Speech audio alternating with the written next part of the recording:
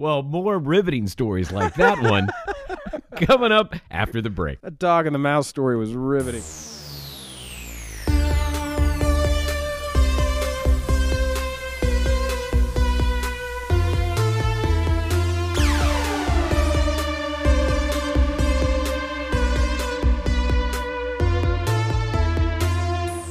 Well, hello, everybody, and welcome to the show. I am Micah Slasher, one half of the Slasher Brothers, and you are listening to Slasherville Radio, a little show we call Slasher.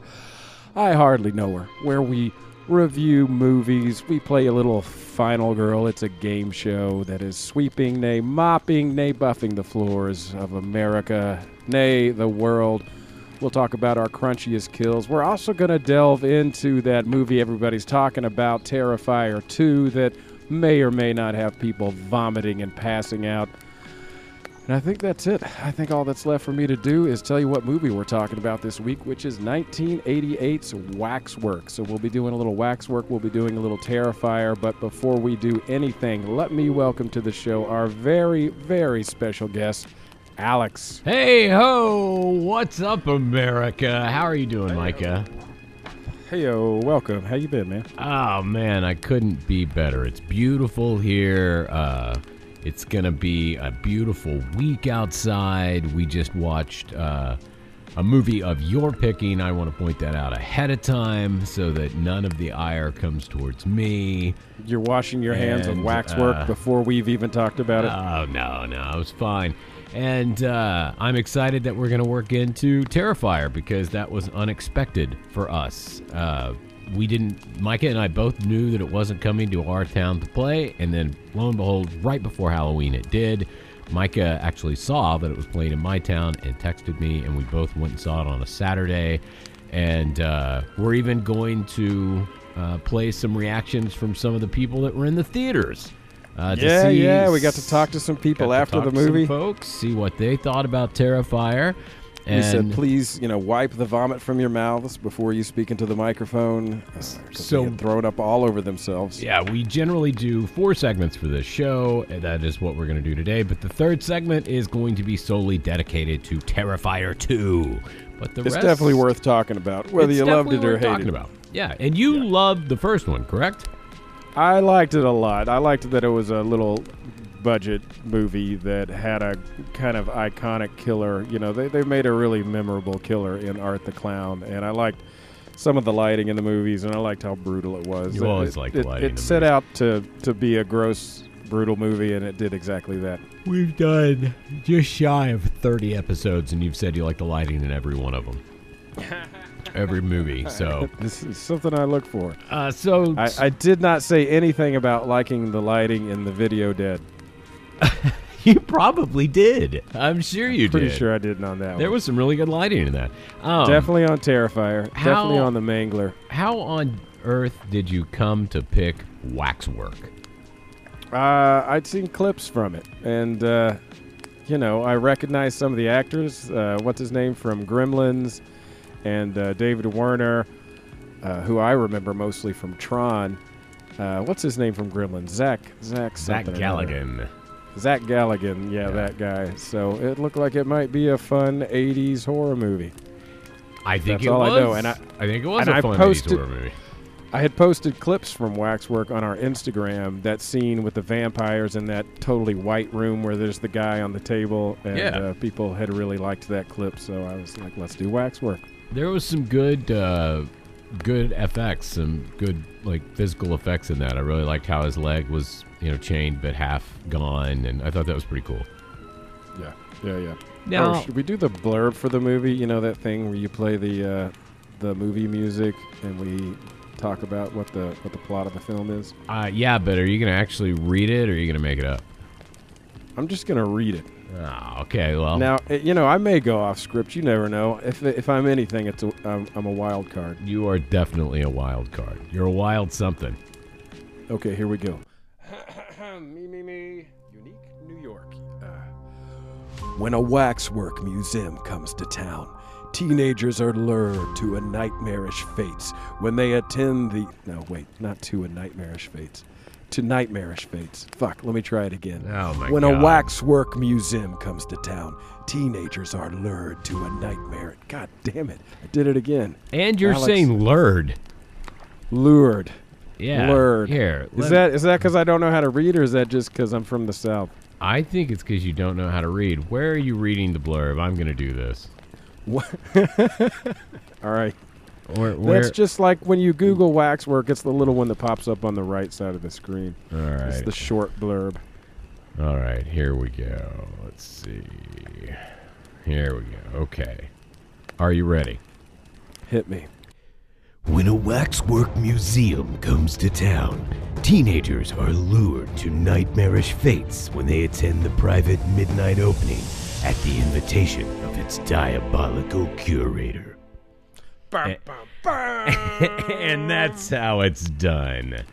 Oh, dude, thanks for picking up my You're slack welcome. there. You know I couldn't what? say lured, and I kept adding an where there wasn't one. It's I mean, okay, the man. words are right in front of my face, but fuck me. I'm kind of tired today. I woke up at like 3 in the morning last night, and I was like, I can't sleep. So I got one of those little pod vapes, you know, with weed in it, and I was like, well, this will help me sleep. So I went outside and like started sucking on that thing, but then it was clogged, so I had to unclog it. So then I'm just like pulling on it. I'm like, maybe this thing's out. So I'm just like taking giant inhales, and it's like, I don't think it's got anything left. And then it must have, because after that I was high as a kite, and I laid back in bed and had lots of silly ideas and fell asleep. You know, you're constantly pointing out to me that this is a family show, and then you're talking about doing drugs to go to sleep. It's legal now. It's all good. Everybody does it. Oh, okay. Yeah. I mean, children should smoke weed. It's No, for everybody. children should not smoke weed. Absolutely. Toddlers they should not. especially. No, Toddlers, I want to see a lot of toddlers think- smoking grass. Again, I'd like to point out that the things said by Micah do not necessarily represent the views or feelings of Slasher. I hardly know her, nor the Slasherville Network or myself. Well, you know, I've been on the fence about, you know, whether weed is good or bad for me. And, you know, last night when I woke up like stressed, worried about shit, and then got high, and I went from stressed and worried to just had the sillies and fell asleep giggling. So that was a points for weed last night. It helped. I thought you were going to say I went from, stressed and worried to stressed and worried and high. That's actually what I thought you were going to say. No, I was just like laying there writing sketches and having ideas. Came up with a character named Jack Wisecracker and wanted to do silly things for him. I want to write stories with this character, Jack Wisecracker. And I giggled myself to sleep. Well, when we're talking about waxwork, there's plenty of silliness to talk about there. Yeah, what is this movie? Is this a comedy? Because it says horror comedy on the genre, but you and Yeah. I never really thought this was had not that comedic. I mean, it has some silly parts, none quite as silly as the Benson scenes in the original Town That Dreaded Sundown, but a little bit silly. Benson scenes. Benny Hill Benson scenes? was the goofy Oh. cop. His name was Oh. Benson, the guy that drives the police car into the fucking pond or Yeah. whatever that is. Well, yeah, there were no, laughable parts of this. I mean, there were laughable parts. There were no, I didn't feel there was any effort to inject comedy into this. I mean, it was a sillier horror movie. Yeah. It was, I think you compared it to Goonies. It kind of had that feel of, a lighter movie with high stakes, I guess. I'm gonna guess that's why it didn't make the millions. They spent $3.5 million on this movie. It's got some names from the time. It's got Zach Galligan from Gremlins. It's got David Warner from Tron. Rest in peace. And that dude's got a fucking resume that's longer than my leg. He's done a ton of shit, and I think died this year, maybe in July. Who's he? Is he the guy that owned the waxwork? Yeah, Lincoln, the dude that runs the waxwork. Yeah, he was familiar for sure. So they spent $3.5 million. They made a little over $800,000, and I think a lot of that was because it wasn't sure what kind of movie to be. It's like you had the adventure of a PG movie that young adults would love, but then when they throw in that gore and heads being ripped apart and heads exploding and a lot of blood, they had to give it that R rating. So Yeah, who was this movie for exactly? I'm not sure who this movie was for. It was an odd one. I didn't know how to feel about it the entire time. It was Zach Galligan, I'd say a few years past his prime. I think, Gremlins came out in like 85 or something. So, I don't know what he did in that meantime, but I'm assuming this wasn't the track he thought he was on when he was in the hit Gremlins and then I guess Gremlins 2. Yeah, I think he did Gremlins, the first one, and then did Waxwork, and then did Gremlins 2, I believe. Well, it wasn't, it wasn't like terrible or anything, but it was in no way at all what I had anticipated. I just didn't, it just, I don't know what I thought this was, but this was not it. It did have Deborah Foreman in it, though. Which one was she? She was the main character, the main female lead to the end. And, okay, who we might know. I think she's best known for her role opposite Nick Cage in Valley Girl. I believe that's true, but to me and to our fans, she was best known from the movie April Fool's Day. And it was, as soon as I recognized that, it was like, that's all I could see. John Rhys-Davy was also in this. He played the werewolf. Yeah. Guy from, Raiders of the Lost Ark or Temple of Doom? I think it was sure. Raiders He's been in a Ark. ton of shit, yeah. And then Michelle Johnson, the girl who played China. Yep. She was beautiful, and I could not place her as being in anything else. I could not. She looked so familiar to me, and at no point, I looked through her IMDb, and nothing stood out to me as something she was in. Yeah. And then who was that other dude? One of their friends. I recognized him from another scary movie, and now I can't remember. What movie did you say this girl was in a movie? What movie did you say the other girl was in with Nick Cage? Deborah Foreman, Valley Girl. Valley Girl, okay. This girl was in Blame It on Rio, and Death Becomes Her. So she was in some stuff. There's a Nicole Kidman, Tom Cruise movie she's in. And she looks so familiar, but I got nothing. Go on, I'm sorry. Oh, it was Tony. That's who I'm thinking of. Dana Ashbrook was the actor's name. And what was he? Oh, he was from fucking Twin Peaks. Firewalk with Me. Oh, really? He was... Yeah. He, I wish he wouldn't have died so soon because, it was also unclear to me whether these were normal kids or rich assholes. They were clearly rich, but I couldn't... Right. I didn't... At the first, it was like, oh, do we hate them? Is this like a kind of a cruel intentions kind of privileged children that we're not supposed to like? Or are these like people that we're supposed to care about? I thought in the end that it was people we were supposed to care about. But they seem like such, jackasses, especially the Tony character. But then when he steps into the waxwork, he finally got a little bit of comedy out, and he was kind of funny, and I enjoyed that character. So I wish he wouldn't have, I think he was the first to die. Might have been the second. No, he was the first. He was the first to go. I think he was the first. Yeah, he was the first to go. Did you notice, if you look in the cast of Waxwork, it lists Bruce Campbell. I think that's a mistake, but I think Bruce Campbell is in Waxwork 2. Oh, really? Yeah. I couldn't find him in 1, but he's in 2 for sure. So let's set the movie up for folks. This is, I assume they're teenagers, right? They might have been college kids. I was also not clear on that. Yeah, I'm guessing college. I think I think at some point early in the movie when he's having lunch with his mom and she's bossing him around, she tells him he needs to go to college or something like that, or go to class. And then they're passing this waxworks that is, it looks like it's just a house in their neighborhood. I guess a waxwork is a wax museum with all these horror scenes set up, and they decide they'll go in one night. They do go in, and then once they step past the rope of the, that's roping off each, exhibit and scene, they then enter a world based on that scene. They usually die or horrifically, attacked or whatever. And then we come out and they're actually in the waxwork scene in reality, like just frozen there. And I used the term frozen loosely because they clearly made no wax figures for this movie, and so every time you see a wax figure, it's actually a guy just trying his best to hold still, but doing very poorly. trying like hell to hold still. Yeah, you could see them breathing. They're blinking their eyes. Fluttering. Yeah, it was pretty bad. I don't know why they didn't just use still frames if there was no other actor in the shot, but they did not. And, it was... Nothing about this movie made any sense to me. Why is there a waxwork or a waxworks, I guess, because that's what everyone in the movie says. They all make it plural, but the movie itself is called Waxwork. They would all say waxworks. And I don't know why they would put it in a house, in a neighborhood, but I guess the ultimate goal is the guy who runs it has...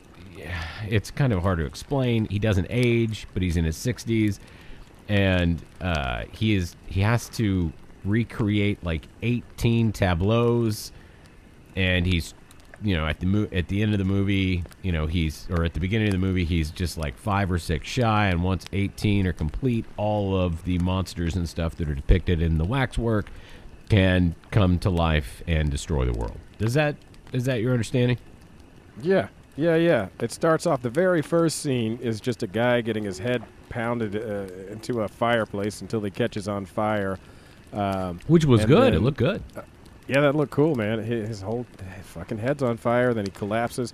And then the guy who bashed his head into the fire and killed him, we don't see him, but he's breaking all these glass cases and stealing all of these, like medallions. And apparently he needs they stole 16 of these from all the most evil men in the world, and that will help them bring back all these evil men so that they can, destroy the world. He's a Lex Luthor villain set on destroying everything. It was unclear, and then when I read on IMDb that this script was written, I think I've seen 2 different things. It was written in 3 days, and it was written in 4 days. But both of those make sense when you see it, because it was very straightforward in that it had a beginning, a middle, and an end, and nothing in between those things made any sense.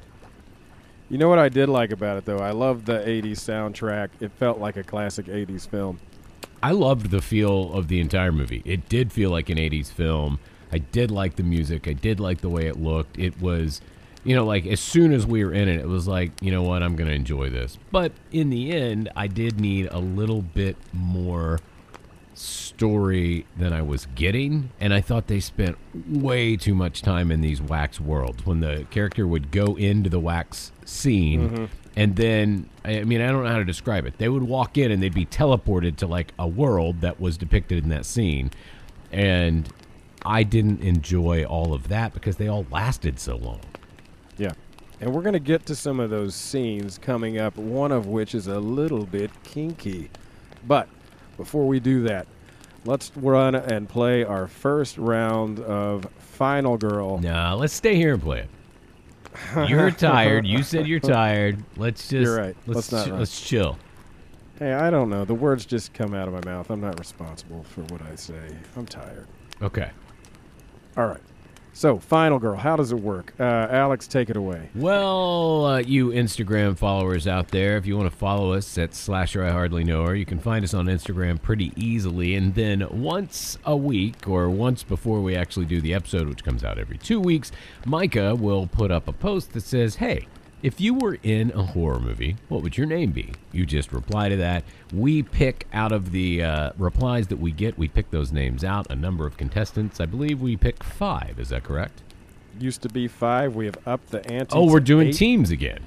Oh, it's back, man. Okay, we're doing teams again. It was such a big hit the first time. It was such a nail-biter that we had to do it again. Well, that's good. It gives more people a chance to play. And so we pick those out, and then Micah throws those names into the Wheel of Death. He spins that and then picks the names out, and we learn your fate. The deal is, these are all horror movie tropes. You can't do the things that get people killed in horror movies. Don't have sex. Don't do drugs. Don't do all the things that get all of your favorite characters killed and have since the first slasher aired in the I'm not going to finish that because somebody will argue with me.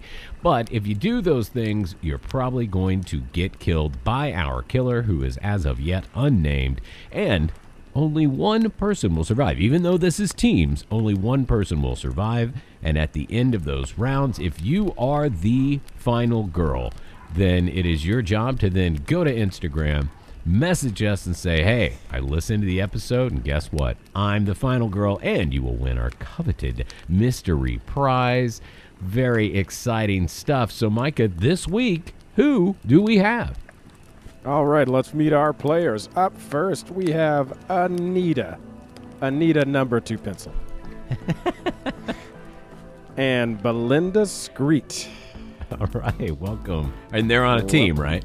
They are on a team. They are on a team. The next team we have here is Quinn Blake and Olivia Quinones. Alex, help me with this. Quinones. Quino. Quinones. Please say it Quinones for the rest of the episode. Olivia Quinones. Okay, fantastic.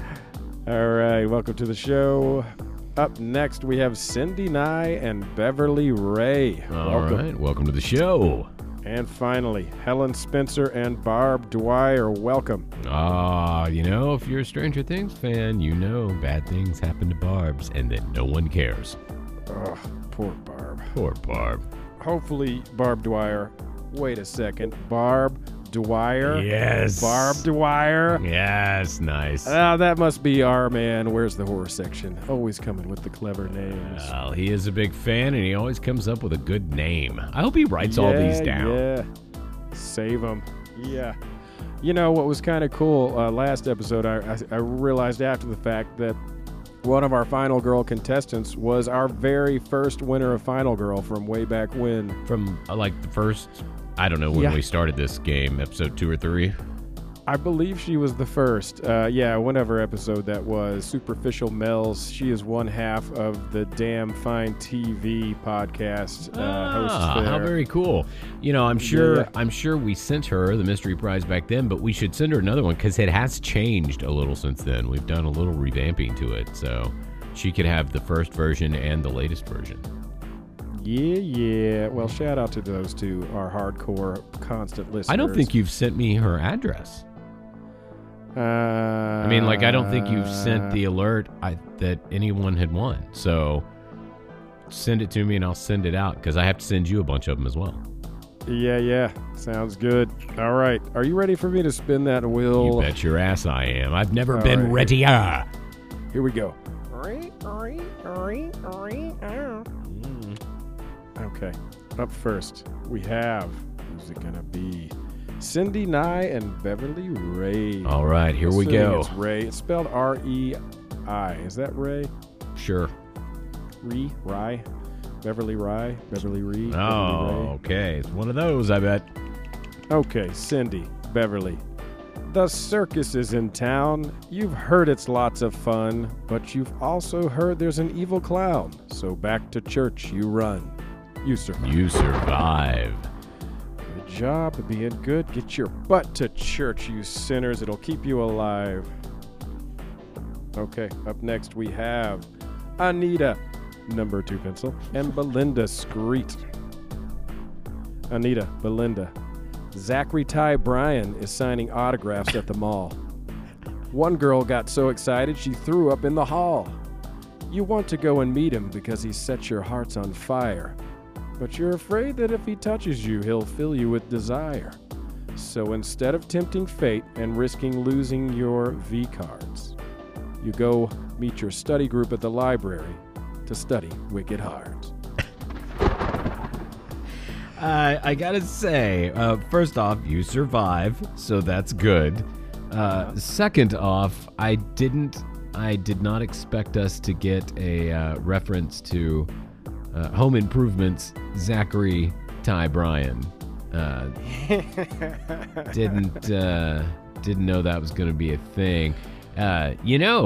Not a great guy in real life. You know. I don't know about Zachary Ty Bryan in real life. All I know is that he came to the mall where I lived when I grew up, and a girl actually threw up at the mall. You're kidding me. So excited. Yeah, that's based on a true story. Okay, well, I remember being bored in the pandemic and lockdown and reading about his latest escapades of being charged with felony strangulation and Jesus. misdemeanor charges of 4th-degree assault for something he had done to his girlfriend at their apartment. So, Why, Zachary?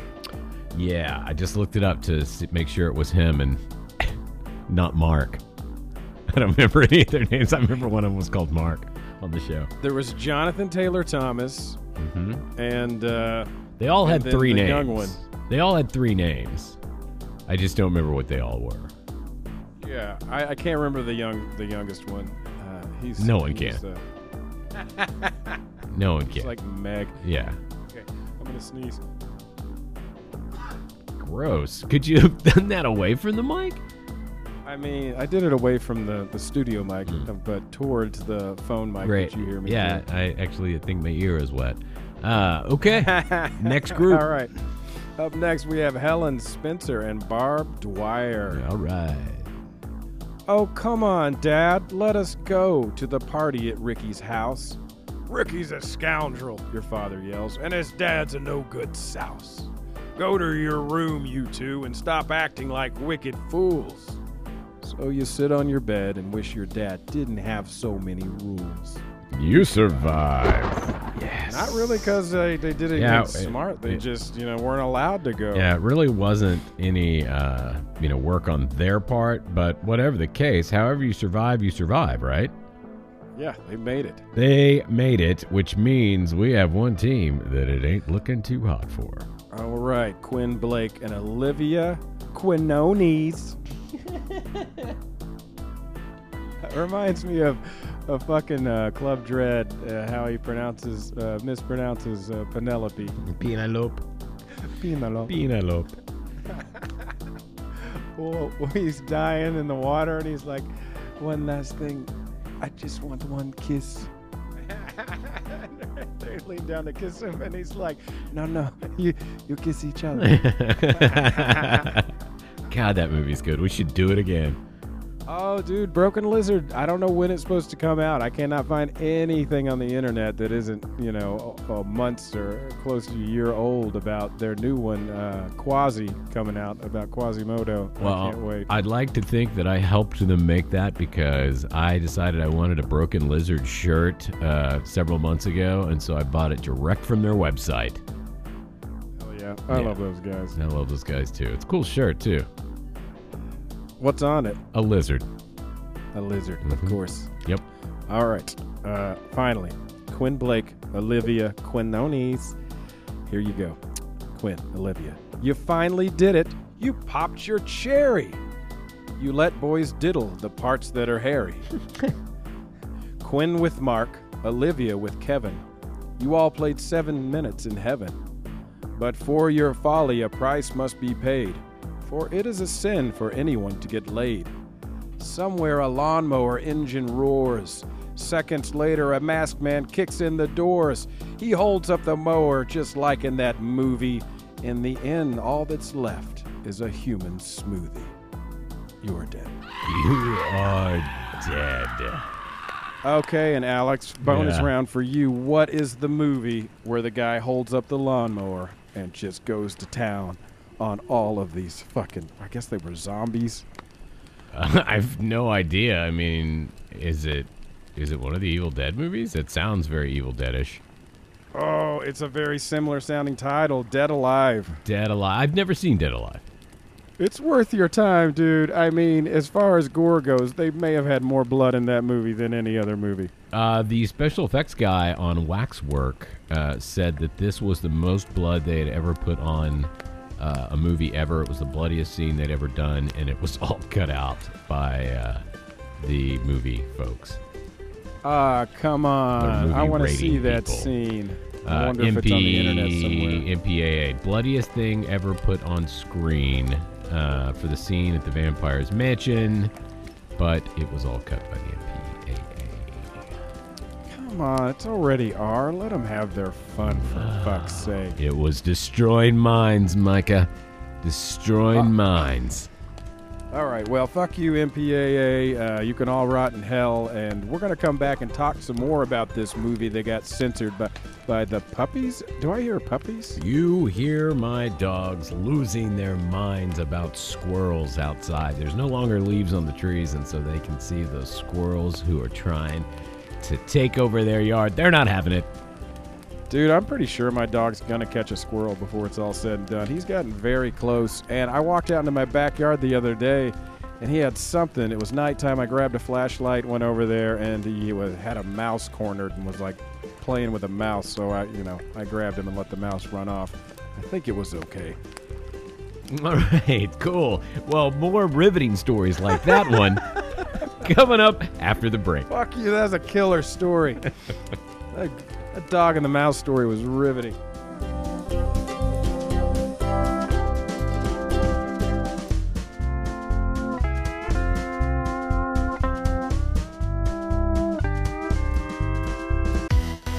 Hey everybody, it's me, Lacey, with Lacey's Stretch and Rip Aerobics. Who's ready to stretch and rip? All right, here we go. Now put your 2 fingers inside your mouth. Both hands, that's right, put them inside. Now stretch your cheeks. Stretch and stretch and stretch. I want to hear stretching. Pull harder. I don't care if it hurts. Pull. I want to see some blood out there. Come on, rip it. Stretch it. Stretch it. Stretch your fucking mouth. Stretch it till it rips. Stretch it. Stretch it. Good job, everybody. There's a lot of blood on the floor today. Well done. Join me again next time for Lacey's Stretch and Rip Aerobics. Woo!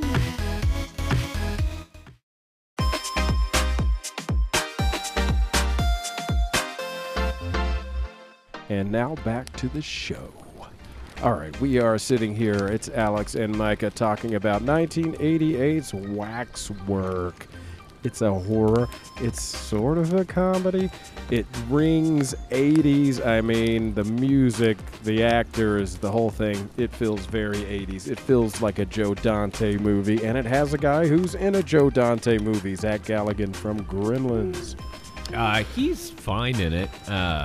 He is not my favorite character by any means, but he was fine. He did an okay job. It was never clear whether I was supposed to like him or not. I mean, he's our hero. I think you're supposed to like him. But he also seemed kind of like a pompous rich asshole. And you know what? He I take did. it back. I think they were in high school, not college, because remember when they're watching the football game practice? It looked like high school bleachers. It might have been high school. Mm-hmm. And there were lockers in the hallway when they were walking after class. There you go. When he comes in and he pretends to be sick, he's like, I've got this disease. I've got a virus. You've got to help me. Yeah, trying to get that girl out of class. I saw on IMDb that Zach Galligan hated his acting in that scene. Really? Yes, I also read that he was mad at he wasn't happy with the director making him tuck in his shirt. Remember when he goes back with the cops to take him to the waxwork because 2 of his friends have disappeared, and so he gets the cops and he goes to the waxwork, and the director insisted he tuck in his shirt, and he thought he looked too fat. Yeah. Which, I mean, he did look like he had a fuller face and stuff, but he didn't look fat in any way. You know, I mean, he didn't, there were lots of scenes where he had that coat on. I was like, oh, I guess maybe they're covering it up. But when he doesn't have his coat on, he doesn't look like a fat guy at all. But anyway, he was upset about it, and he said that one night he caught a replay of Waxwork on USA Up All Night with Gilbert Gottfried. And Gilbert Gottfried was the host of the show, for those who don't know, where they would show, tacky movies late night on a Friday or Saturday or whatever. It was phenomenal. Gilbert Gottfried, they came out of the movie, and then Gilbert Gottfried was pitching to break, and he said, okay, after the break, we'll be back with more Waxwork and Zach Galligan after 40 cheeseburgers. Okay, all right. Hollywood is fucking hard on you if you gain any weight at all, especially if you were a fucking heartthrob with abs back in the day, and then you get a double chin. They're just like, what happened to this guy? Yeah, I know. I mean, and that's What happened to Val Kilmer? And he What happened literally- to whatever heartthrob? It's like, fuck you. All right, I was hunky when I was younger. Let me be an old fuck you, assholes. Yep, that's exactly what it says. We'll be right back with Waxwork starring Zach Galligan after 40 cheeseburgers. That's enough to make me never want to be famous. I know, and he wasn't fat at all. I mean, when he was in Gremlins, he was just a skinny little starving actor teenager. You know what I mean? So like, I don't know. He didn't look bad, and so Zach Galligan, if you're listening to this, I think he looked just fine, and my wife agreed. Yeah, you're cute. You're real cute. I want to pinch your cheeks. And my wife is Hey. very attractive. I think you look great, you know, especially for 1988 when this movie came out. Oh, crap. You know, that wasn't even clever. That wasn't even a clever way. Can we shorten this one up? I mean, my exactly. God. He looked like he 1988 40 cheeseburgers. Oh, that's a little better, but can we please Alice, I'm just, I'm not shorten that this great one at up? segues. I'm just trying to figure out how to wax work this into the show. Man, it's a good joke if you're the only one that laughed at it. Provide my own laugh track. Yeah. Yeah. I mean, like, I don't know. I guess I can go do some laundry. You won't even know I'm gone because The last one was so long that when I did this one, I was like, I'm going to make this the shortest one ever because the last one went on for days. it went on for days. I even cut out some stuff from that, just because my computer it's just a laptop that I edit these on, and it couldn't handle the length of that one. It was like taking Your computer was getting too hot. Yeah, it was like the fans were blowing and papers were flying off the table. It looked like a scene from Poltergeist. All right. I think you're being a little dramatic. It wasn't that bad. It was pretty bad. So, Micah, tell me, what else happened in 1988? All right, let's do it. Let's talk about 1988. First off, the average cost of a new house in 1988 was $91,600. Wow.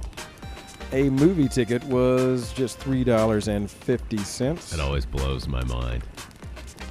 You want to take a guess at how much a gallon of gas would cost you in 88? A gallon of gas in 1988 was 87 cents.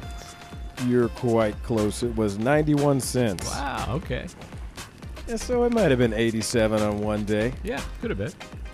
People are like, hey, gas is only 87 cents. They got all excited. They're like, thank God I can't pay these 91 cent prices anymore.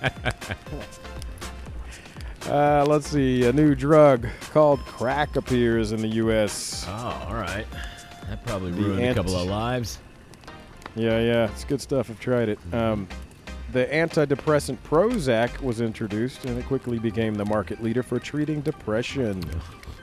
What an interesting fact. The U.S. president was a guy named Ronald Reagan. I think he used to be an actor. Some of the biggest movies were Big, Twins, Crocodile Dundee 2, Die Hard, The Naked Gun, Beetlejuice. Beetlejuice. Don't do it. Beetlejuice. Oh. Oh, man, if something happened, I would have been shocked. And finally, your favorite part. Other scary movies from the year include Brain Damage. Hey, that's a Frank Henenlotter movie. You know, our basket case guy. Yeah. Hey, did you know Basket Case 3 was Trauma? Distributed that. I did not know that. Doesn't shock me. I don't think they did the first one. I don't know about the second one, but I started watching part of the third one the other day looking for good clips for our Instagram, and yeah, Trauma Team. Did you find one? Oh, yeah, I did. Okay. It's posted, and people loved it. All right, good deal. It was the one where this baby, alien monster baby, pops out of this girl's stomach and says hi to Dwayne Bradley. A Balian? A babylin. A baby alien? A Babylin? So let's see. We had Brain Damage, The Vanishing, Night of the Demons, They Live. That's a good one. Maniac Cop, which we've reviewed on this show. We like that one. And finally, Return of the Living Dead Part 2. I love that movie.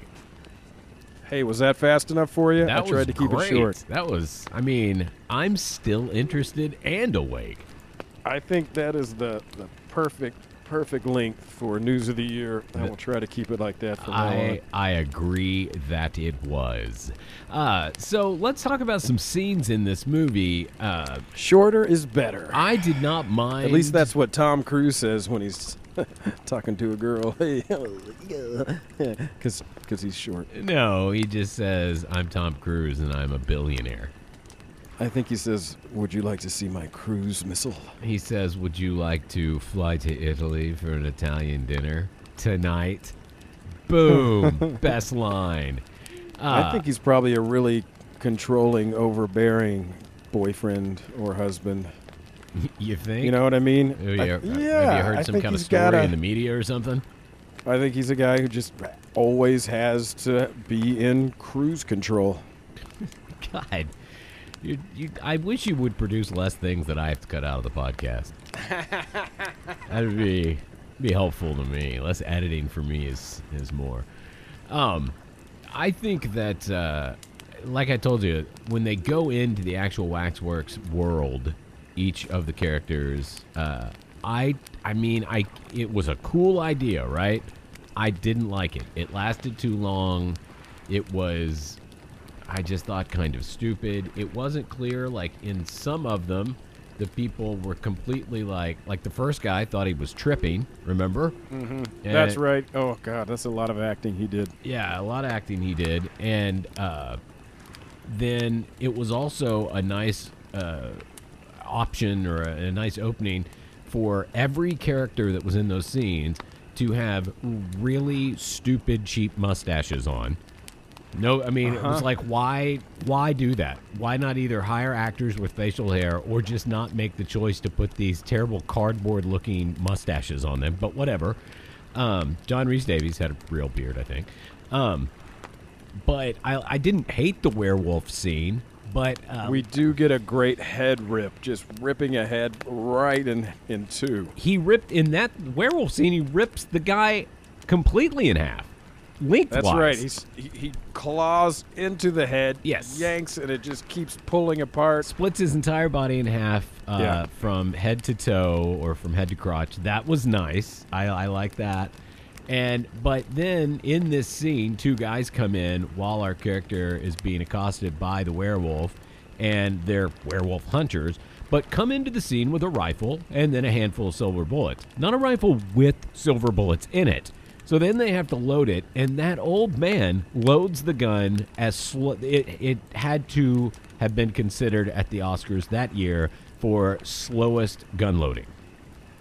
He fumbled around a lot. He was having trouble. But hey, they were in a high stress situation, you know? I can understand if his hands were a little shaky. Look, I'm telling you, when I go werewolf hunting, the guns are already in the bullet. I mean, the bullets are already in the gun. That's let me say it correctly. And I do believe, though I'm not much of a hunter, I do believe that's how hunting works. You load the weapon and then go hunting, as opposed to sneaking up on the deer and then being like, oh, there it is. Let's load this fucking gun. Maybe he is all about gun safety and doesn't like to have his guns loaded until he knows he's going to use it.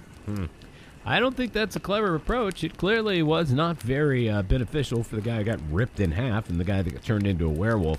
But other than that scene, that was the only one I gave a shit about at all. Then we had the scene where the girl goes into, what was it? I don't know what it was.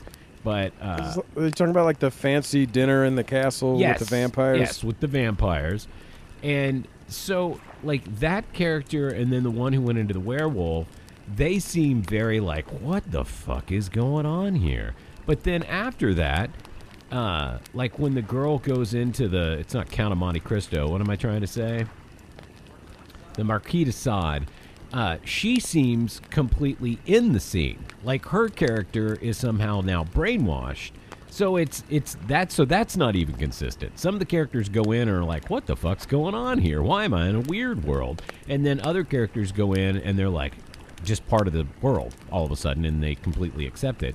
But the vampire one I thought was stupid, and it was long, and it was boring. And then you get the Marquis de Sade, which is pretty fucking risque, I'd say, for 88. Would you not?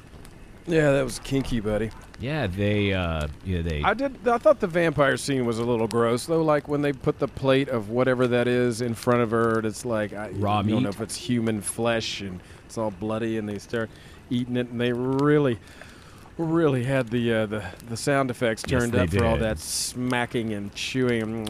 Do you know what it actually Sloppy was that sounds. they were eating?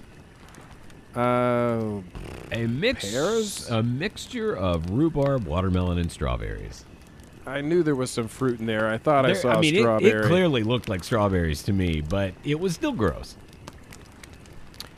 And yeah, other than that, the gross eating, that whole scene was pretty slow. Every time they went into that world, it was slow, and I understood they were trying to bulk up the movie, and it was kind of the point of the movie was this bizarre world they waxwork into. But I mean, But wait, we got to give the vampire scene some credit for the part where she's trying to escape and she ends up in that white room with the guy on the operating table. yeah, and that was And cool. That was her. That was cool. She her puts the fiancé. knives together, sticks it on the vampire's head. It starts to sizzle his forehead, and then his head fucking explodes. Yeah, I mean, I'm not saying there wasn't cool stuff in these scenes. Like, I thought the werewolf looked cool, although his ears were stupid. I thought I love the guy on the table. the guy on the when table he's looked like, great. After the head explodes, he's like, brilliant. Yeah, but he was instructing her. Now press it to his head. Make a cross. A crucifix will kill him. It was. Oh, and then the other girl, like the three female vampires come in, and she's fighting them, and there's blood going all over the place, and she slams one into like a wine rack, and all the bottles go through the vampire and starts squirting out in front of her. That's right. That was so stupid. The bottles sticking, like cap out, Yeah. like the opening out, were in a wine rack, and when she pressed them against them, and they come through her like spikes and explode their champagne. It was pretty stupid. I'm changing my opinion on the vampire scene. I think I like that scene. It was just the whole thing was too long. If you condensed it, there was cool stuff in it. There was cool stuff in the Oh, werewolf scene. absolutely. I mean, well, like- that could be said for so many movies. If they would just trim some of the fat, they'd have a much better movie. They trimmed a lot of fat off that guy's leg that was laying on the table, and that Ew, looked and like a really rat cool. was A rat chewing on it. Yeah, and he's screaming. That was great. I mean, that looked really good, and a pretty easy effect to accomplish. But it was, it was definitely impactful. I enjoyed it. Yeah. But then when we get to the Marquis de Sade, then it gets a little bananas because, so they chain her up, arms above her head in chains, and the guy's going to whip her to death. That's got to be a bad way to go, being whipped to death. But she doesn't seem that upset about no, it. she's completely into it. Like, she kisses him after he locks her up, and then she's like clearly getting off on being whipped by this guy, even when he's like, I'm going to whip you to death. They constantly call her a whore and a slut, and that they're And she going to loves it. beat her, and she loves it. Yeah, like that scene, I didn't like that scene. It was like, and she's completely into it, which made no sense. Why were the other people aware that they were in a bizarre world? But she's not. She's just in it, to the point when Zach Galligan comes to save her, and she's like, oh, save me, Zach, save me, Zach. He unhooks her, and she immediately runs to the guy that was beating her and was like, don't let him take me.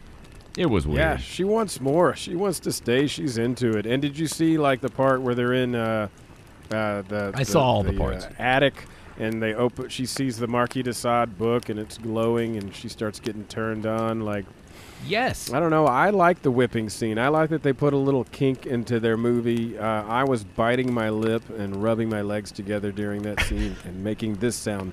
Yum, yum, yum. What was it when you were rubbing your legs together that it made that sound, or were you making that sound with your mouth? I want to really picture this, properly. We're a very particular brand of pantyhose that make that sound when you rub them together. I see. But, yeah, and that was another thing that bothered me. When they're in the attic reading this book and learning that this guy who owns the waxwork was actually kind of an enemy of Zach Galligan's grandfather, who was murdered by this waxwork guy. She looks at that book and it lights up and does all this shit. She doesn't even mention it to Zach Galligan. She's not even like, whoa, get a load of this fucking book. I think she had just discovered a little something about herself that she wasn't ready to reveal to him. I see. Boy, you are reading a lot into a movie that gives you no context. We could call him Zach. Well, his character's name was Mark. It's easier to call him Zach, though. He looks like a Zach. He looks like a Zach Galligan. Okay, so let's stop here and let's do a little Final Girl. I think it's time for round 2. Round 2 of Final Girl. All right. Let me see if the writers have the rhymes ready yet in the writers' room. Hey, writers, you got round 2 ready? Yeah, no, we're recording live right now. The show's on. How do they not know this? Pull it out of the typewriter and hand it to me. We've got to go. I don't care if it's not ready. You should have had this ready yesterday. I'm going to fire these writers. Well, we need to get them computers that they can take home. They could write at home after they get high on their back porch at 3 in the morning and get their crazy ideas. Then they can just, it sucks then to drive. You don't want them to drive high to the office and then have to use their typewriter. I have them using those typewriters like from Naked Lunch, the movie, where it like sucks into your hands and there's a little bug and it's all oozy and talks to you. Okay. Yeah, well, then we definitely need to get them laptops. Okay. Round 2. Speaking of old objects that should be destroyed, this wheel. I think it's time for a new wheel. Do we have room in the budget for a new wheel? No, we are already. This is, I think, episode 3 of the season, and we are already over budget by about $3 million. All right, sticking with the old wheel then. Here we go.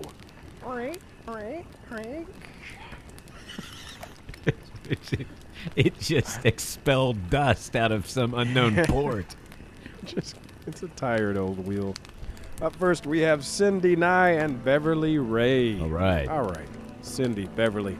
Some kid with a mohawk invites you guys to a basement show to hear a new band they call the Ramones. But evil music can tarnish one's soul, and there's no music more evil than rock and roll. So you decline going and banging your heads and stay home and watch Blossom instead. You survive. You survive, and we are firing that writer because for some reason we teleport in time in that one when the Ramones were a new band.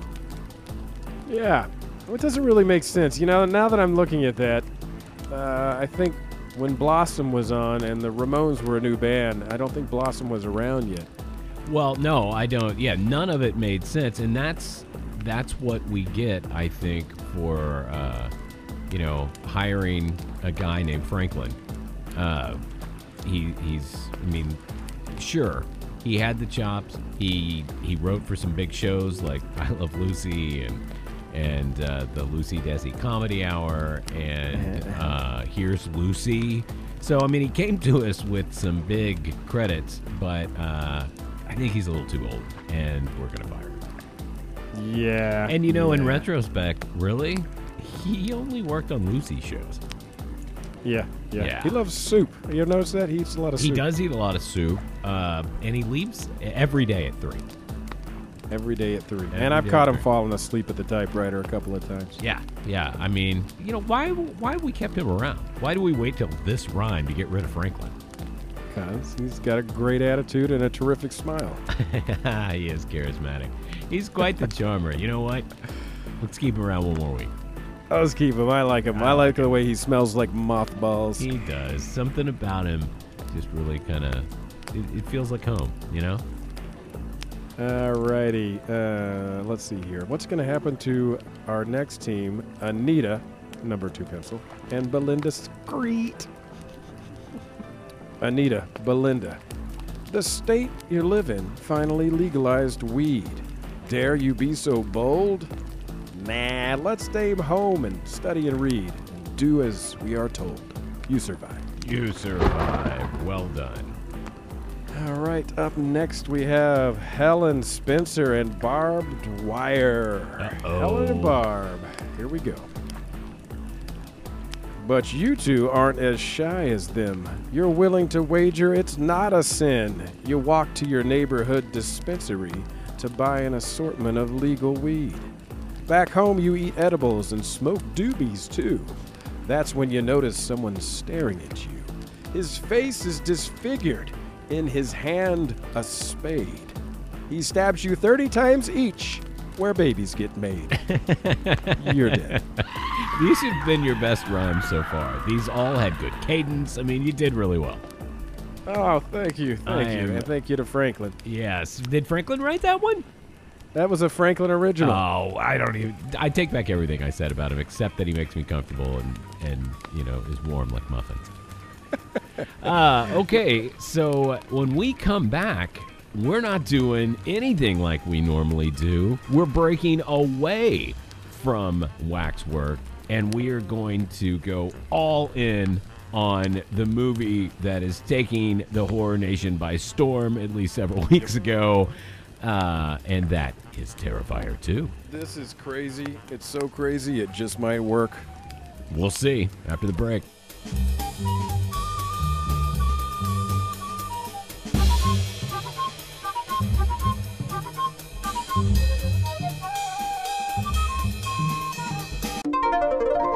Hello, it's me, Michael Caine.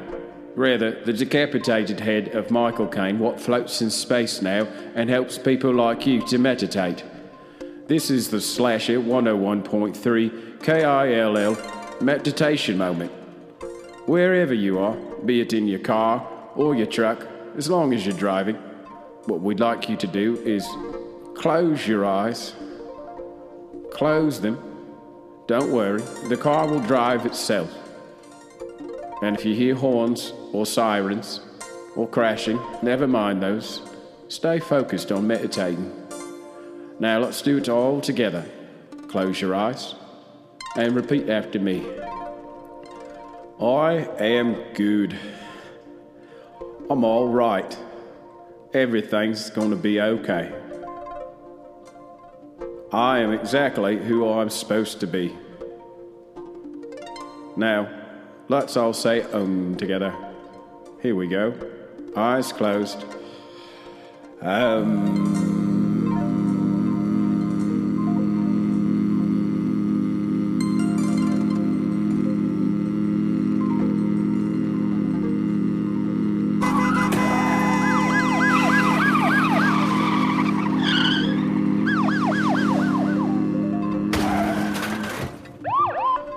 Very good. Have a wonderful and peaceful day in Slasherville.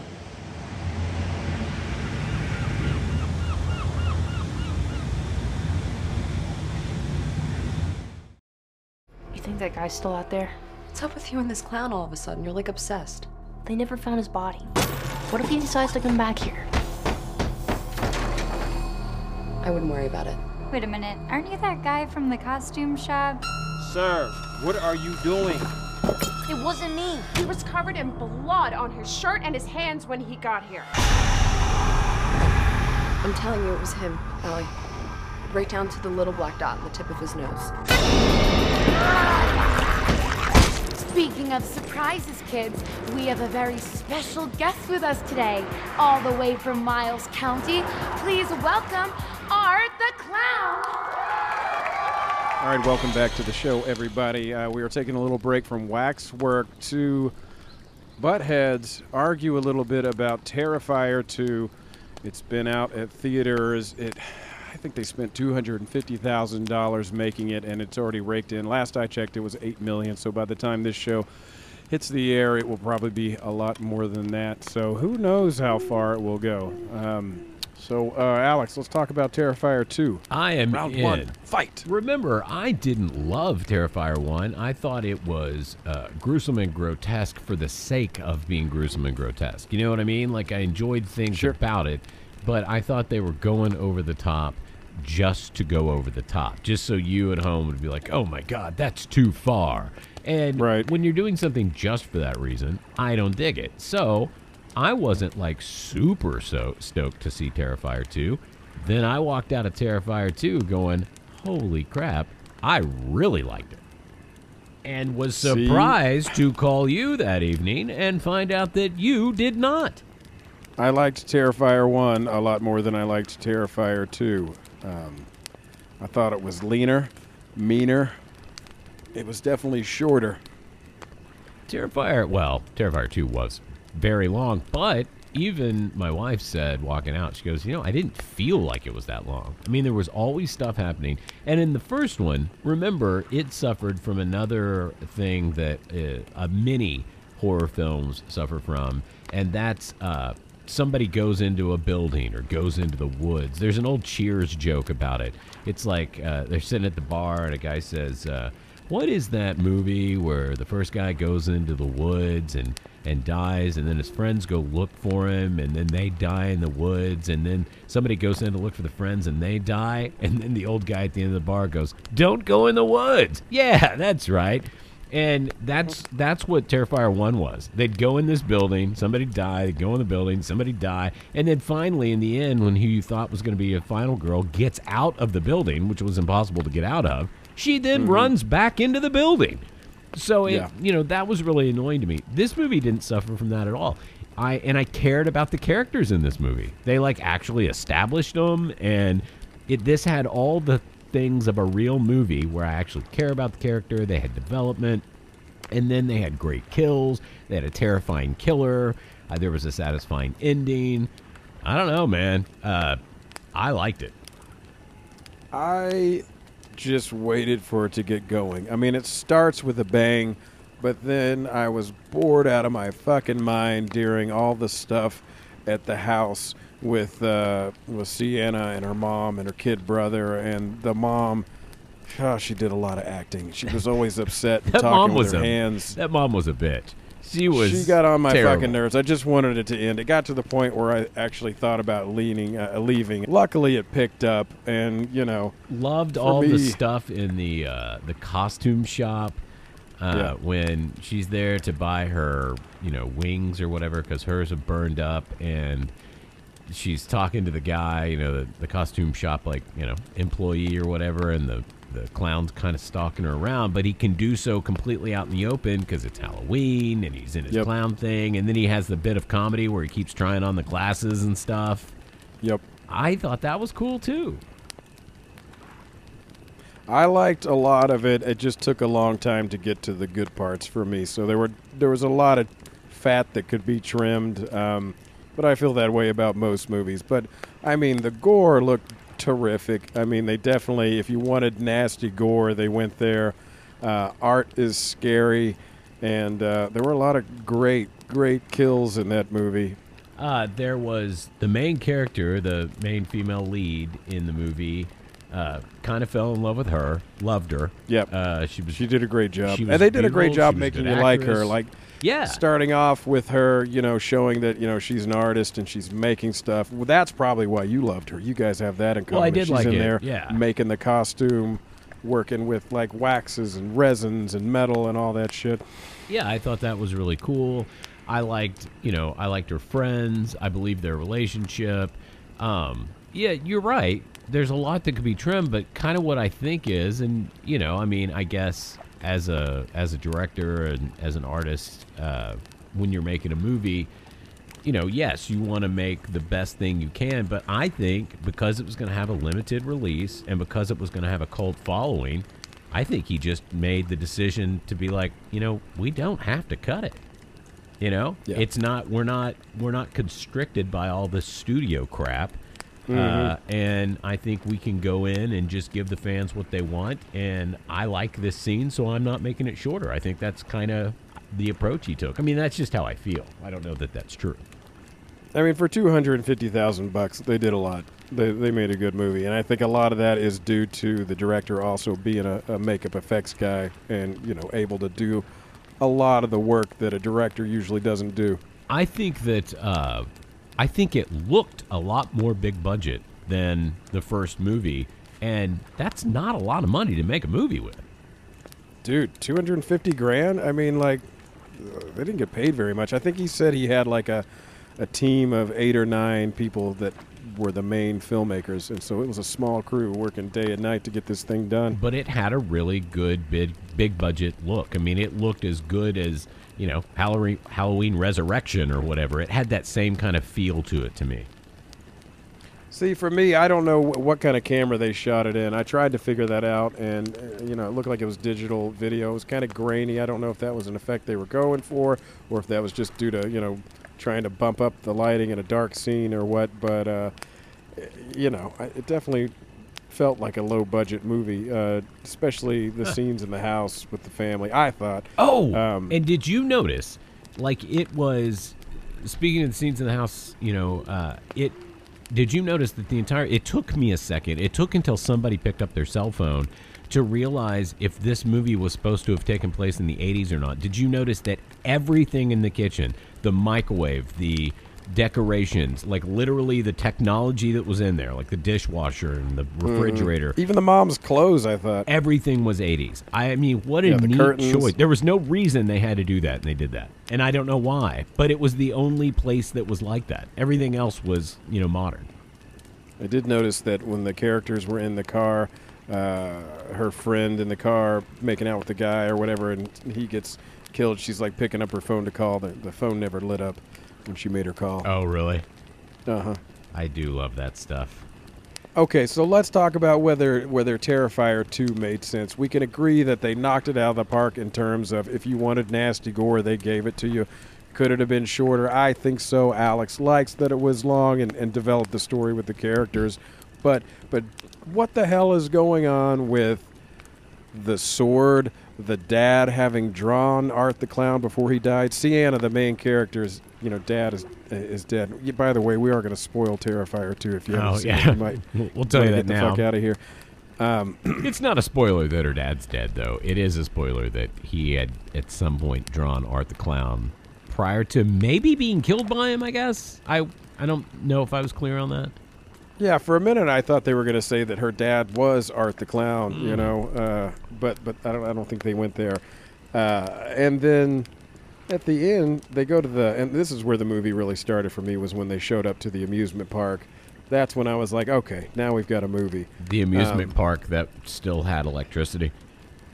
The abandoned amusement park where all the rides still worked and all the lights still came on. And we find out that there is an attraction at the amusement park that is called... Oh, I don't remember. The Terrifier, that's right. Yeah. I will say I hated the scenes where I'm not clear whether it was a dream or not, because it was presented as a dream, but then in the movie it comes back when she's on the weird TV show, the Art the Clown TV show. Yep. And obviously that was a dream.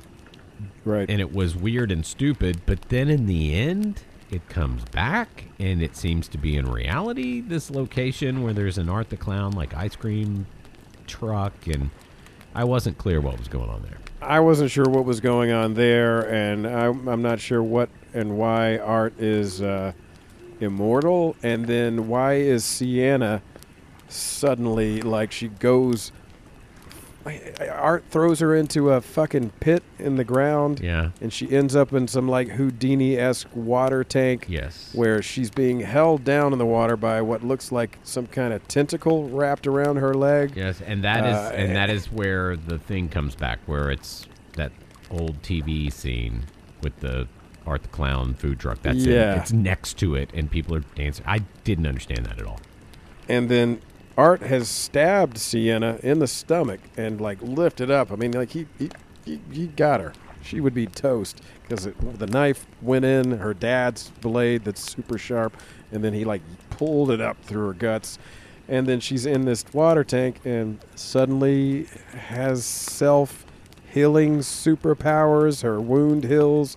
She flies up like Wonder Woman comes out.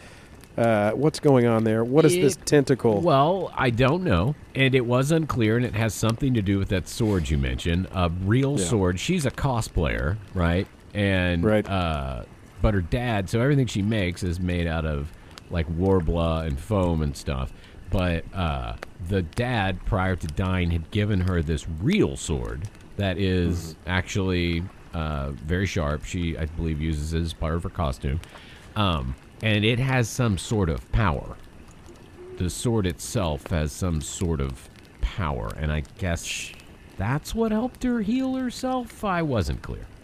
She wasn't going to wear it as her costume because she was afraid she'd get in trouble for having a real, actual sharp sword. But when the little brother, I guess Art the Clown, is in their house, is it after he's killed their mom? Yeah. Art finds the sword in their room and takes it. That's why it ends up at the amusement park. And it somehow has the power to kill Art because, I mean, remember, it's made very apparent that Art is supernatural in the first one, in the very first Terrifier. Yeah, it comes back to life in the morgue. The lights start flashing. Let's talk about... I like that it picked up exactly where it left off from the last movie. That was cool. Yeah, I did And too. one scene I loved, I thought was great, is when Art the Clown is whipping the fuck out of her little brother with, like, cat o' nine tails that he's made on his own or whatever, and Sienna throws herself on top of her brother and takes the lashing for him. Like, that was great. Sienna was she's a goddamn great. hero. She was that actress was great. I thought she sold it. She was beautiful. I even liked the little boy actor. I thought he was pretty good. And I don't think the mom was a bad actress. She was just a bad mom. She sucked. She was She really just a sucked. terrible mom. Oh, dude, that was an excellent scene where she's trying to clean the shit off of the car. That was a great kill, and like wipes the shaving cream or whatever off of the driver window. And there's Art, nasty little fuck. He's got a gun and he shoots her in the head and it fucking blows all over the wall. That's another thing I like about Art. He'll kill you. He's not just a slasher. He's a shooter. He's a crusher. He didn't care how to kill you. He'll just kill you. Let's talk about this movie in that. How do I want to say this? I kind of thought this was promoted a little Blair Witchy. Even you texted me and were like, dude, people are leaving the theaters. They're vomiting and they're fainting and blah, blah, blah. Right? Did you see? I mean, like, I saw nothing that would have, and it's not because I'm a jaded individual. I saw nothing that would have made me vomit or faint. Even the faint of heart, I don't believe would have. I think Maybe. that was all. Who knows? You know, do you think that was part of their spin to Yes, get I do. publicity for the movie? Yes, I do. I mean, it's a great idea. It's a great idea. I mean, it was kind of like the midnight movies that are like, you have to sign this so that you know we're not liable if you have a heart attack, or the haunted houses you go to at Halloween that say we've had to install exit doors because people can't handle it, and 32 people have peed in here this year. I never believe that. Who's going to come out and be like, oh, you got me, I peed my pants? I mean, I just don't think. I think it was all a marketing gimmick, because I also didn't think this was even as brutal as the first. Yeah, and there's been a lot of movies with as much or more gore and as brutal or more brutal kills than this movie. Yeah. I mean, hell, 1963, what was it, Feast of Blood or Blood Feast, that old Herschel Gordon Lewis movie. That one was, it was as nasty. They just kept the shots as they ripped organs out and blood went all over the place. So this has been done for, So I 50 years. I didn't believe that. But like I was telling you, it wasn't advertised here. There wasn't some marketing campaign. In fact, it wasn't even on the marquee of the theater that I saw it at. Yeah. And it was shown in one of the much smaller theaters that are there. No, I mean, big theater, but the actual room where the theater is, it was pretty small. And so you knew everybody that was in there was not there by mistake. You know what I mean? Like they didn't come in and say, oh, is there anything good to see? I mean, not that ever happens, but I mean, these people sought this out. They heard about it. They had friends like you that texted them and said, you're not going to believe this. And so those people were real fans. So, of course, we wanted to talk to some of those fans after they saw Terrifier 2 to see what they thought. Micah and I, of course, have our opinion. Here's what these folks thought. All right, you saw Terrifier 2. What'd you think? Oh, that was horrifying. That was crazy. Yeah? I've never seen anything that gory in my life. So, Grant? I mean, since I saw the first film, I didn't exactly what was it all about until I watched further in the film and see how a clown just killed everyone. How, even really messed up, but also hilarious at the same time. The production quality and stuff in this one, way over Terrifier 1. So what did you think about this? Oh, well, I find the second one really good. Well, I wouldn't say better than the first one, except I find the graphics, the gore, and the kill scenes actually better. What do you think? I really liked it. Definitely one of my favorite horror movies. Really? So far, yeah. Very cool. What'd you think of the little girl in this one? Real creepy and nightmares.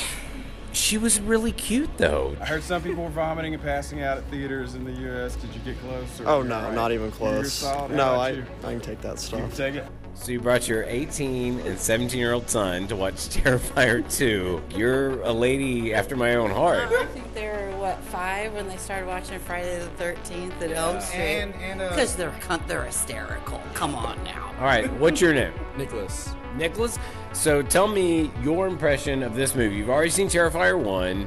What do you think of Terrifier 2? I think Terrifier 2 was a bit more of a good one. I love the tags that he does, and the best part when he kills somebody is he gets like an expression saying, I gotta laugh at this one. I'm sorry people, but I have to laugh.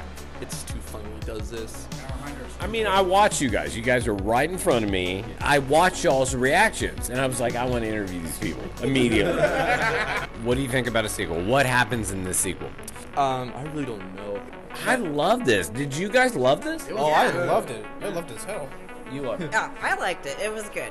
What about you? It was too funny. It was too funny. Okay, so they didn't vomit. They didn't pass out. They did say it was pretty damn nasty. The folks I interviewed were a mom and her 2 sons, which I just loved that dynamic. Let's see. The guys I talked to were I think it was a boyfriend and girlfriend. You know, they were probably early 20s if I had to guess. It was. And if Wikipedia is correct, it looks like as of November 6th, it's up to over 10 million now that Terrifier 2 is raked into the box office. If you think we're not getting a Terrifier 3, you are mistaken. This made This made me think completely differently about Terrifier 1. Like, Terrifier 1, I just didn't love it. It was great. He's a scary character. I just thought the production value wasn't there in a lot of scenes, and I thought the story wasn't there. And this really has made me an Art the Clown fan. I truly loved this movie.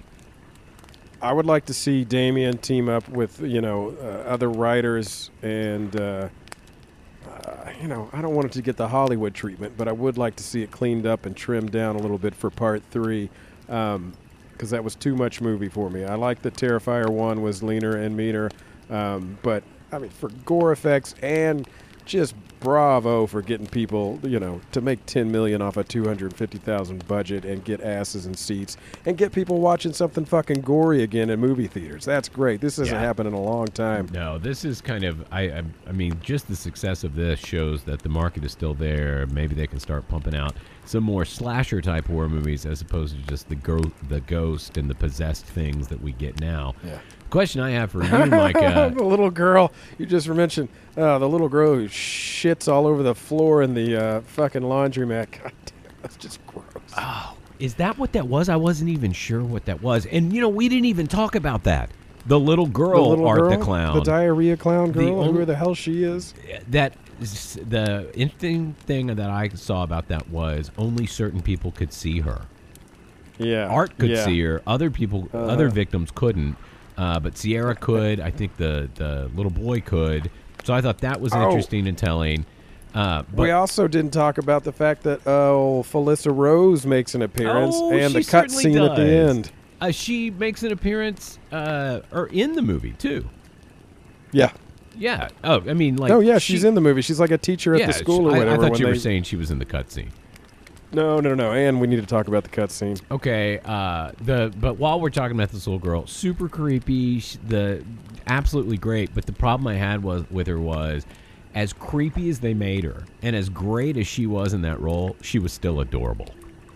Like, she was still an absolutely adorable little girl. I mean, she was cute as a button. Even like looking like a horrific clown, she was just so cute, and so that was a little rough. But I don't even remember the cutscene. As soon as you say it, I'll remember it, but I don't remember it. We cut to is it an insane asylum or something like that, and Chris Jericho's there. Oh, right. And then they go into the fucking screaming's coming out, and she's giving birth. It's Vicky, whatever, the original victim from the first movie. Who's all disfigured. pulling all this shit out of her vagina, and then out comes Art the Clown's head, which is alive. Again, a point of the movie that I didn't know what I was supposed to do with. So Damien Leone, the director, the writer-director of Terrifier 2, says that in the commentary on Terrifier 2, he says he kind of regrets how much he gave away about Art the Clown and how it all works. So I think if you're really curious and you want to know more explanation as to the supernatural and the history and all this jazz, I guess listen to those director comments on Terrifier 2. Well, when it comes out, I'm buying it, baby. It's going in the collection.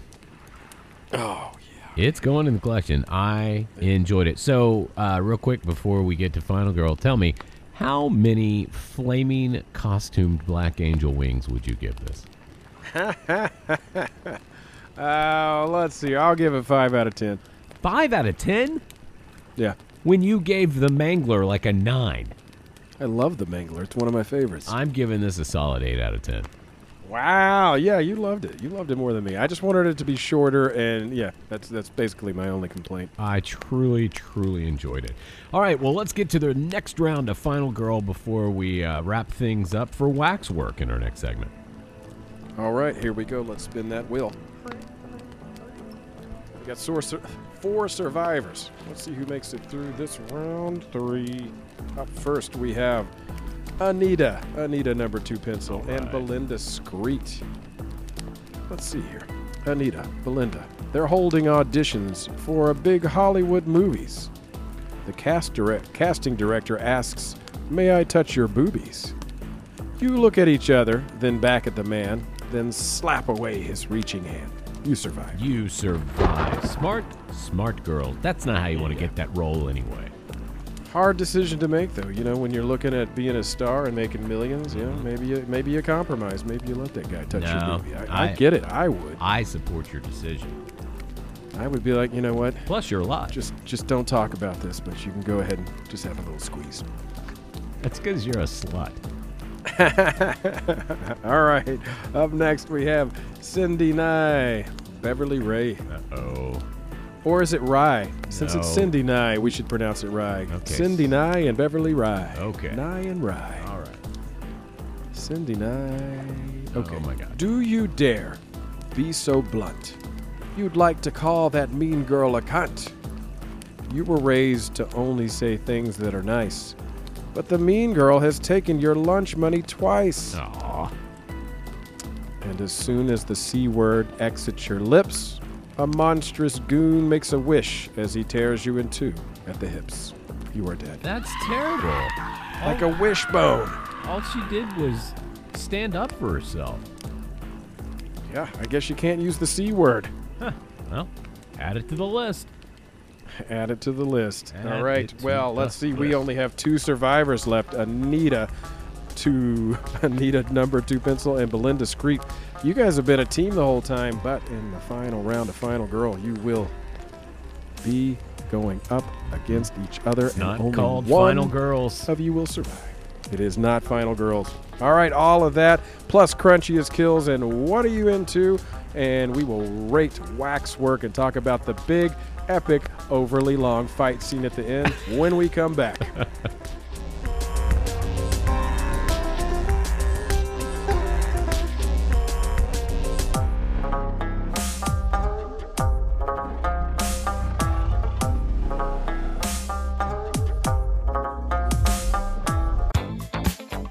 What's up, ladies? It's me, Paulie, from Paulie's Panty Exchange.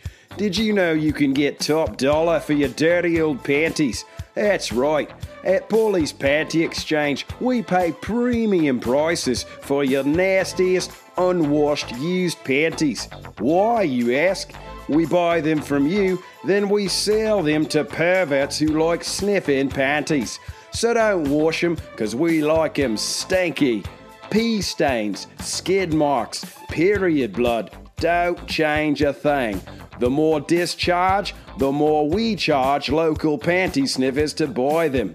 Think we only buy sexy, expensive silk panties? Think again. Bring us your sensible cotton granny panties too. Paul's Panty Exchange. where Sprayed gets you paid, where Runny makes you money, where duty earns you booty. So start living large off your thick white cottage cheese-like discharge. Paul's Panty Exchange, 1408 Pinhead Street, Slasherville.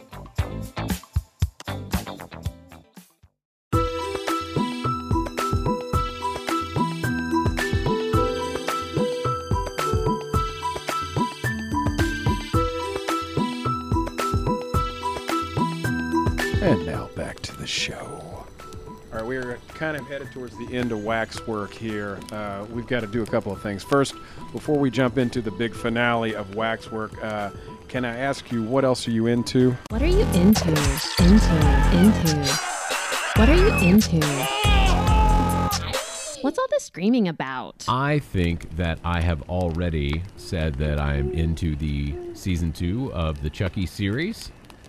I was kind of surprised they didn't start it sooner and then end it around Halloween because it's still going, but it's great. It's wildly meta and odd this season. So if you get an opportunity to check out the Chucky series, don't just start with season 2 if you haven't seen season 1. Definitely go back. But it's not bad. There's a lot of twists and turns that you wouldn't otherwise see. I like most of the characters, and Chucky's great. And the guy that voices Chucky, his real life daughter plays a character on the show, and every now and then she's taken over by the spirit of Chucky. Can't remember that killer's name. And the daughter's really good at doing her dad's voice. That was Brad Dourif, right? No. Oh, yeah. I don't know the original Chucky voice. I don't know the actor's name. I was trying to think of the killer's name. It's a 3 name, like Charles Ray something. I can't remember the guy that takes over Chucky's body.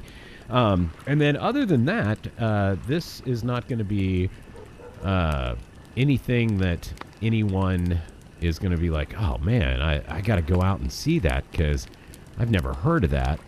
But I've been rewatching Dexter.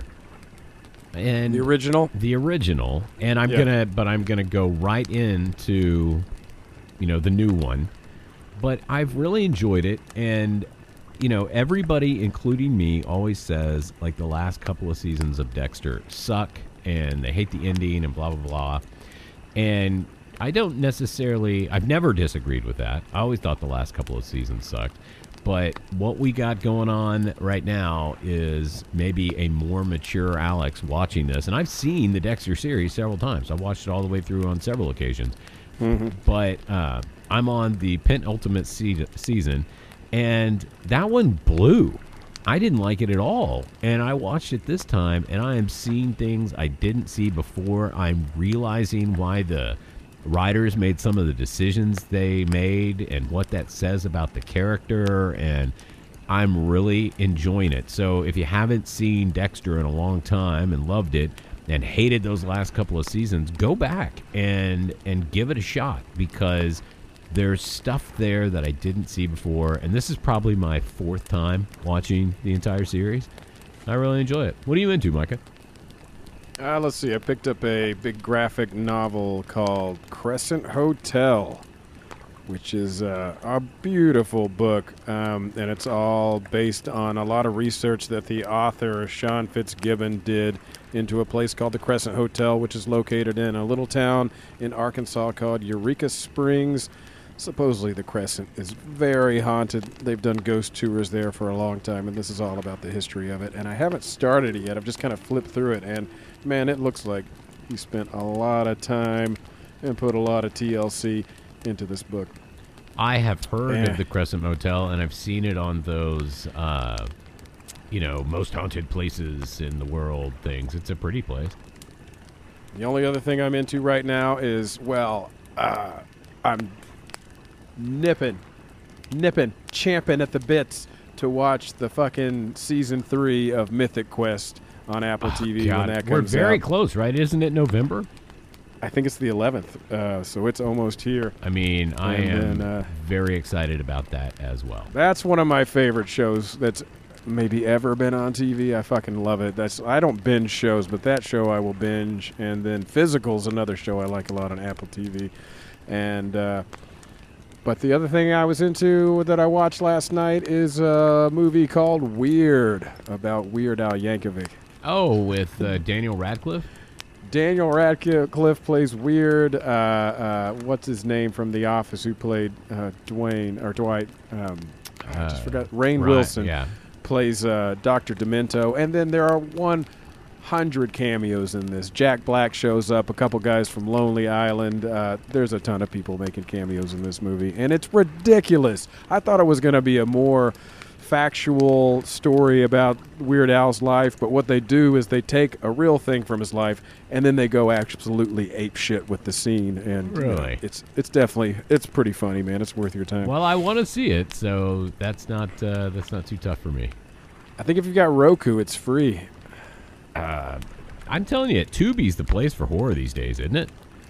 There's a ton of shit on Tubi. There's a ton of stuff on Tubi. Not bad stuff either. That's how I watched Waxwork. Yep. And they don't like do the every 3-minute commercials. You get a big chunk of movie before they do a commercial break, and it's a long commercial break, so you can go take a leak and make yourself a PBJ. Yeah. I actually don't mind they're a little bit longer break, but yeah, you can go and get stuff done, and yeah, it's not so bad. Okay, so let's wrap up Waxwork. It is, we've gotten kind of to the end of the movie. Everything. All the people have gone in and been killed within the Waxwork scenes, therefore becoming part of the Waxwork scene that you could see if you went in. But Zach realizes that when he's in a scene, which is for whatever reason a black and white zombie thing, he realizes somehow, don't know how he comes to the realization, that if you don't believe it's real, they can't hurt you. And then you can exit the scene. You can get back into the real world.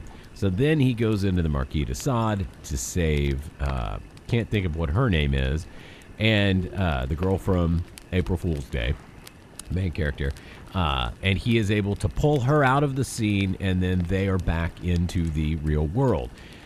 The guy who owns the Waxwork place, he only needed 2 more in order to complete his mission, and therefore they've screwed him. So now all the things can't come back to life. So his lurchy butler and his little minion, grab him and pull him back and like hold him in like the corner, while 2 other teenagers come in and enter the Waxworks. 2 people that they're kind of ancillary characters. They were in those bleacher scenes in the high school, but we don't really get to know them very well. And they are immediately killed. While, as we told you, all these Waxwork scenes last about 1,000 hours, for these 2 guys, it's instant. And they're killed immediately, they become part of the scene, and boom, all the monsters come to life. The good news is, and this is bananas, that his grandfather, who was killed by the Waxwork guy, Zach's grandfather, he was part of a team of what are now all very old men who fought evil, and they show up and begin to save the children. His godfather, Zach's godfather, is in a wheelchair, which has now been retrofitted with armor plating in his electric wheelchair, and they proceed to have an all-out bar brawl with all of the characters from the Wax scenes. It's all over. It's lights out for our main characters, Mark and Sarah. The Wax figures have all come to life, and then a posse of grandpas comes bursting in. A grand posse, if you will. To have the biggest man versus monsters fight we've ever seen on screen. Oh, Marvel? Forget that. This is an epic battle. In-game, nothing. This battle is amazing. We've got vampire babies, vampire bats, a guy that's not really a monster, just like an African tribesman just in there for some reason. Yeah, I think that was a little racist maybe, but go on. I know. I said everything was a monster it. except there was one tribal guy. Yeah. You got zombies, you've got aliens, just a ton of monsters, and the fight is...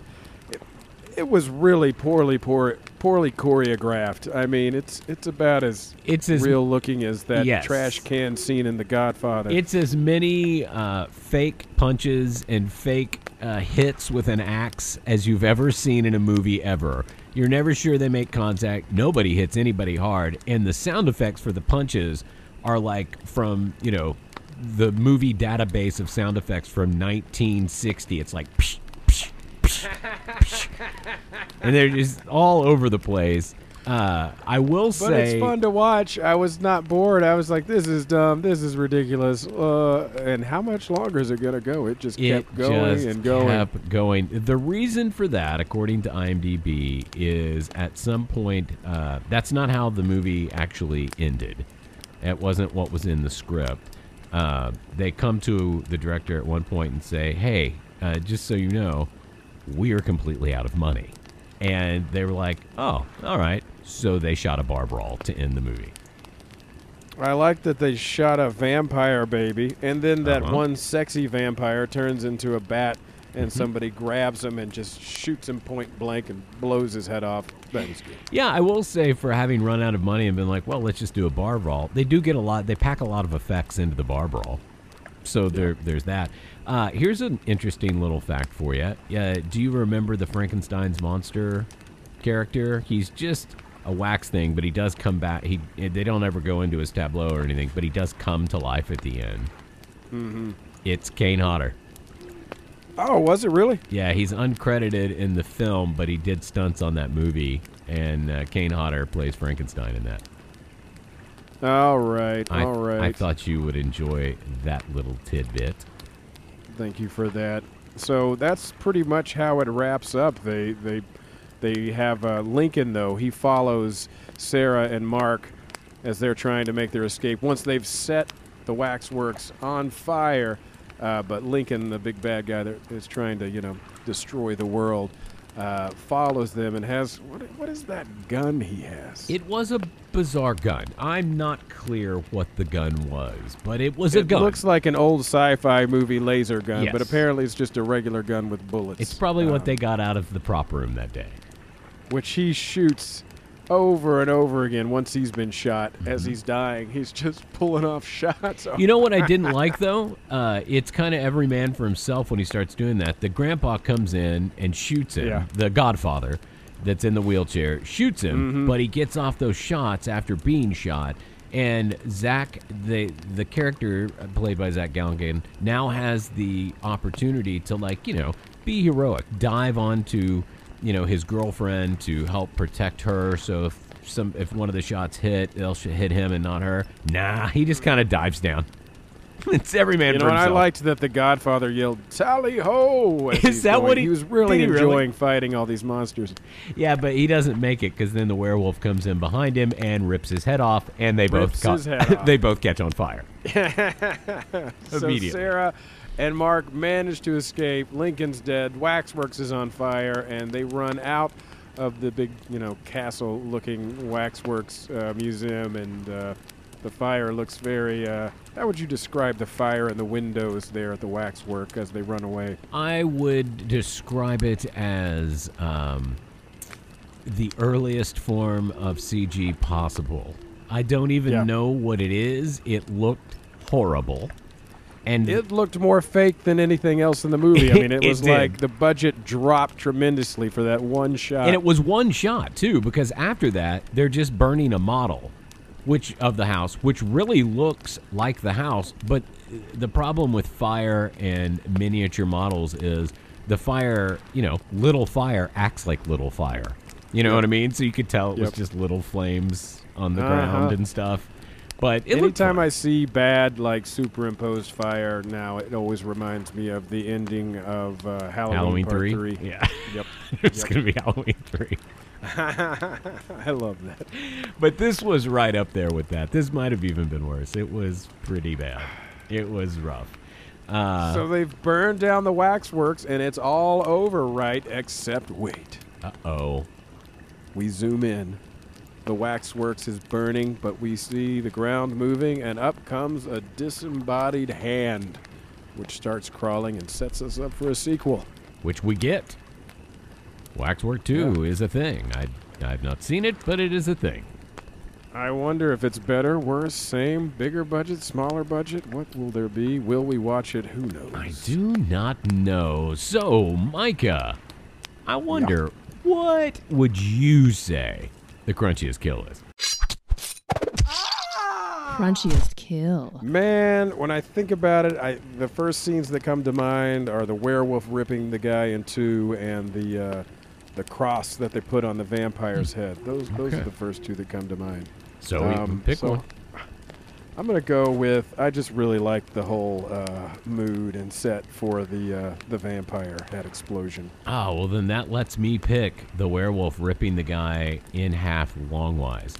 Because that's a great way to do it. He didn't rip him in half, at the body. He ripped his head right down the middle and his neck and his ribs and all of him until he was 2 long pieces. I like that. That is my crunchiest kill. Now we just need to rate this movie. What's going to be the rating system here?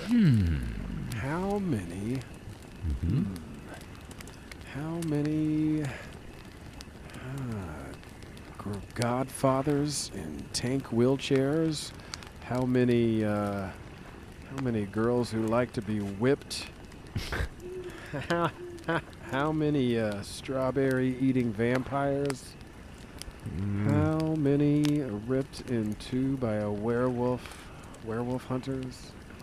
How about we go with your how many champagne bottle impaled vampires? There we go. Let's go with that. How many champagne bottle impaled What was yours? vampires? You had something up your sleeve. I like your... No, I was going to go with your tally-ho armored Godfather.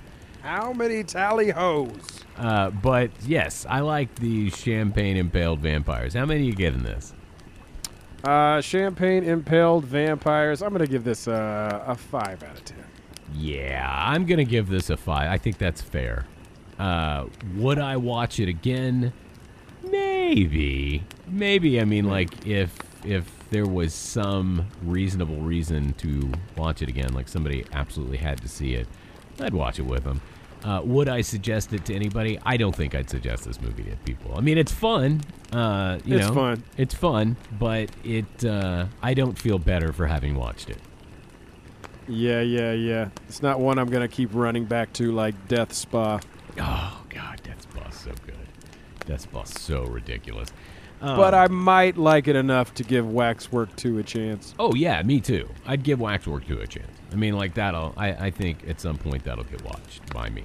And according to IMDb, that tribesman was a voodoo priest.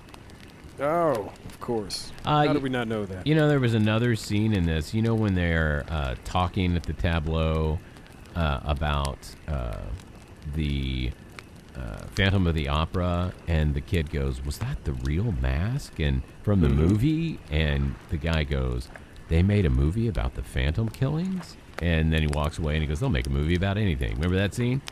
Yeah, I remember that. That was supposed to, in the script, it was Jason Voorhees and Friday the 13th. And he says, "Is that the mask?" And the guy goes, "They made a movie about the Jason killings?" But they couldn't do it because of copyright issues, so it came Phantom of the come Opera. on. Come on. And so these are all my IMDb facts. So let's see. I think there's a couple of girls out there wondering who's going to die and who's going to take home the coveted prize as Final Girl. Yeah, this is the final round, and, I've got these little slips of paper with Final Girl names on them, and you two have been on the same slip of paper, but now... ripped it in half. That was the sound of me ripping your team apart because only one of you can survive. Let's drop your names in the Wheel of Death and see what happens. Hi.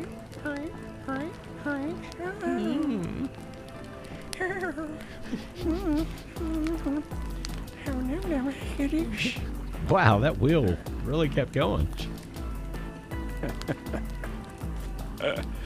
All right, who's up first? That'd be nice if I had the Final Girl rhymes ready to go. Franklin, God damn it, you're supposed to have these ready. He's in our good graces. He is just on the edge of getting fired. I mean, like, I don't even know how to think of Franklin anymore. It's a good thing he's so damn lovable. He is. And I mean, like, he makes me feel like Thanksgiving. What does that mean? I feel like Thanksgiving, like you want to unbutton your top button and fall asleep in a recliner? I mean, I'm just comfy cozy. He's like, talking to him is like, you know, sitting in a recliner next to a warm fire. Oh. Yeah. Okay, you spun the wheel. Whose name will come out first? It is Belinda Screet. Belinda. Oh, Screet. Okay, here we go. Belinda, this dance party is crazy. It's almost midnight. Ronnie wants your body. His crop top is so tight. You want him so bad. He's kind and he's cool. His Mustang is rad. He pulls out his tool. But no, it wouldn't be right if you fucked Ronnie this night. You say to Ronnie, I have to go home. You'll have to take care of your boner alone. You survive. You survive and are Belinda. Our final girl. But that means one girl cannot make it. Let's see. Will Anita survive? We never know. All right, Anita. Anita number 2 pencil. Oh, it continues. All right, Anita. But Anita's no slouch, and Ronnie's wiener beckons. And you're not above some sloppy seconds. Your friend went home and left Ronnie alone, so you run to him and nom on his bone. As the music bumps and the lights flash, a maniac with a scalpel gives you a gash. He slices and dices. He spills all your blood. Then you and Ronnie hit the floor with a thud. You are dead. Sorry, Anita. Oh, man. You made it a long way. I thought this might have been the week where we had 2 final girls, but alas, it is not. A lot of dead bodies here at Slasher Studios in Slasherville today, but Belinda, you did not die. You are our survivor, but your fight is not yet over. Get on Instagram. Let us know. Send us a direct message that says, hey guys, I listened to the show. I am this week's final girl, and we will send you that mystery prize. Hey, and to all you folks who died, come back and play again. We'd love to see you again. We like repeat players. And Belinda, congratulations on being the final girl. Yes, congratulations. Thank you so much for playing. Thank you all for playing. That, it's, you know, it takes a lot to want to dive into this and be brave enough to, you know, go up against us. You never know, right? I mean, it's worth the shot, but when it doesn't work out, you die. So, brave people. Brave.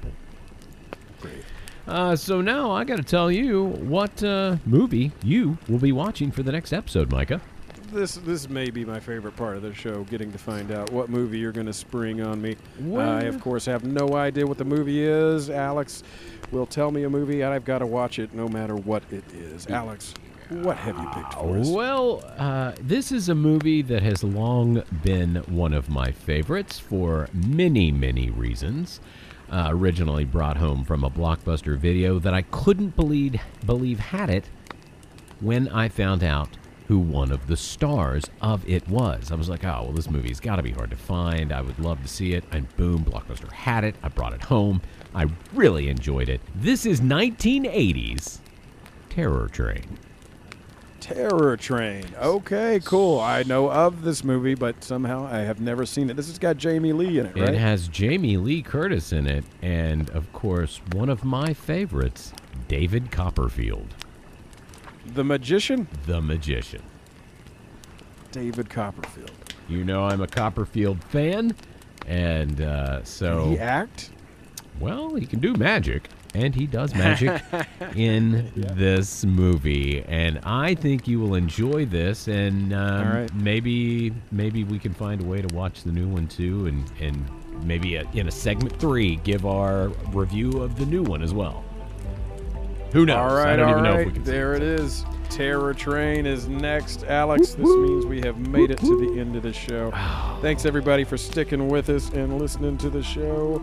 And, yeah, that bittersweet music is playing that tells us we survived. Congratulations, Belinda Screet, and good job to all those other potential final girls who ended up very, very dead this episode. Micah, congratulations to you. You made it to the end of this episode. You made it to the end as well. I did. I survived, and so did you. We made it. I mean, it's a big deal for the final girls, but they only have to go up against our unnamed killer, once every 2 weeks, and that's a very select group of people. You and I are around this guy all the time.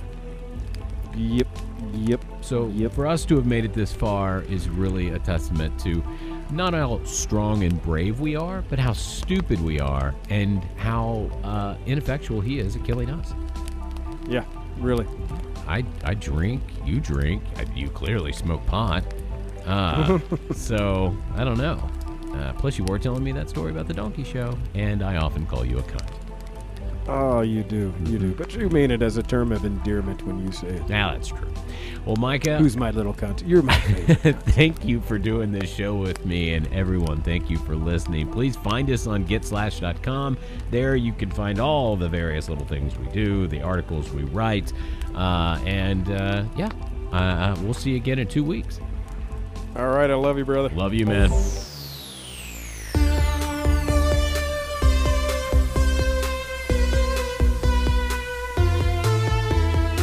You know why I think we're alive? Why is that? Still virgins. That is probably it. Not by choice. No, not by choice. I mean, I thought marrying my wife would seal the deal, but not so far.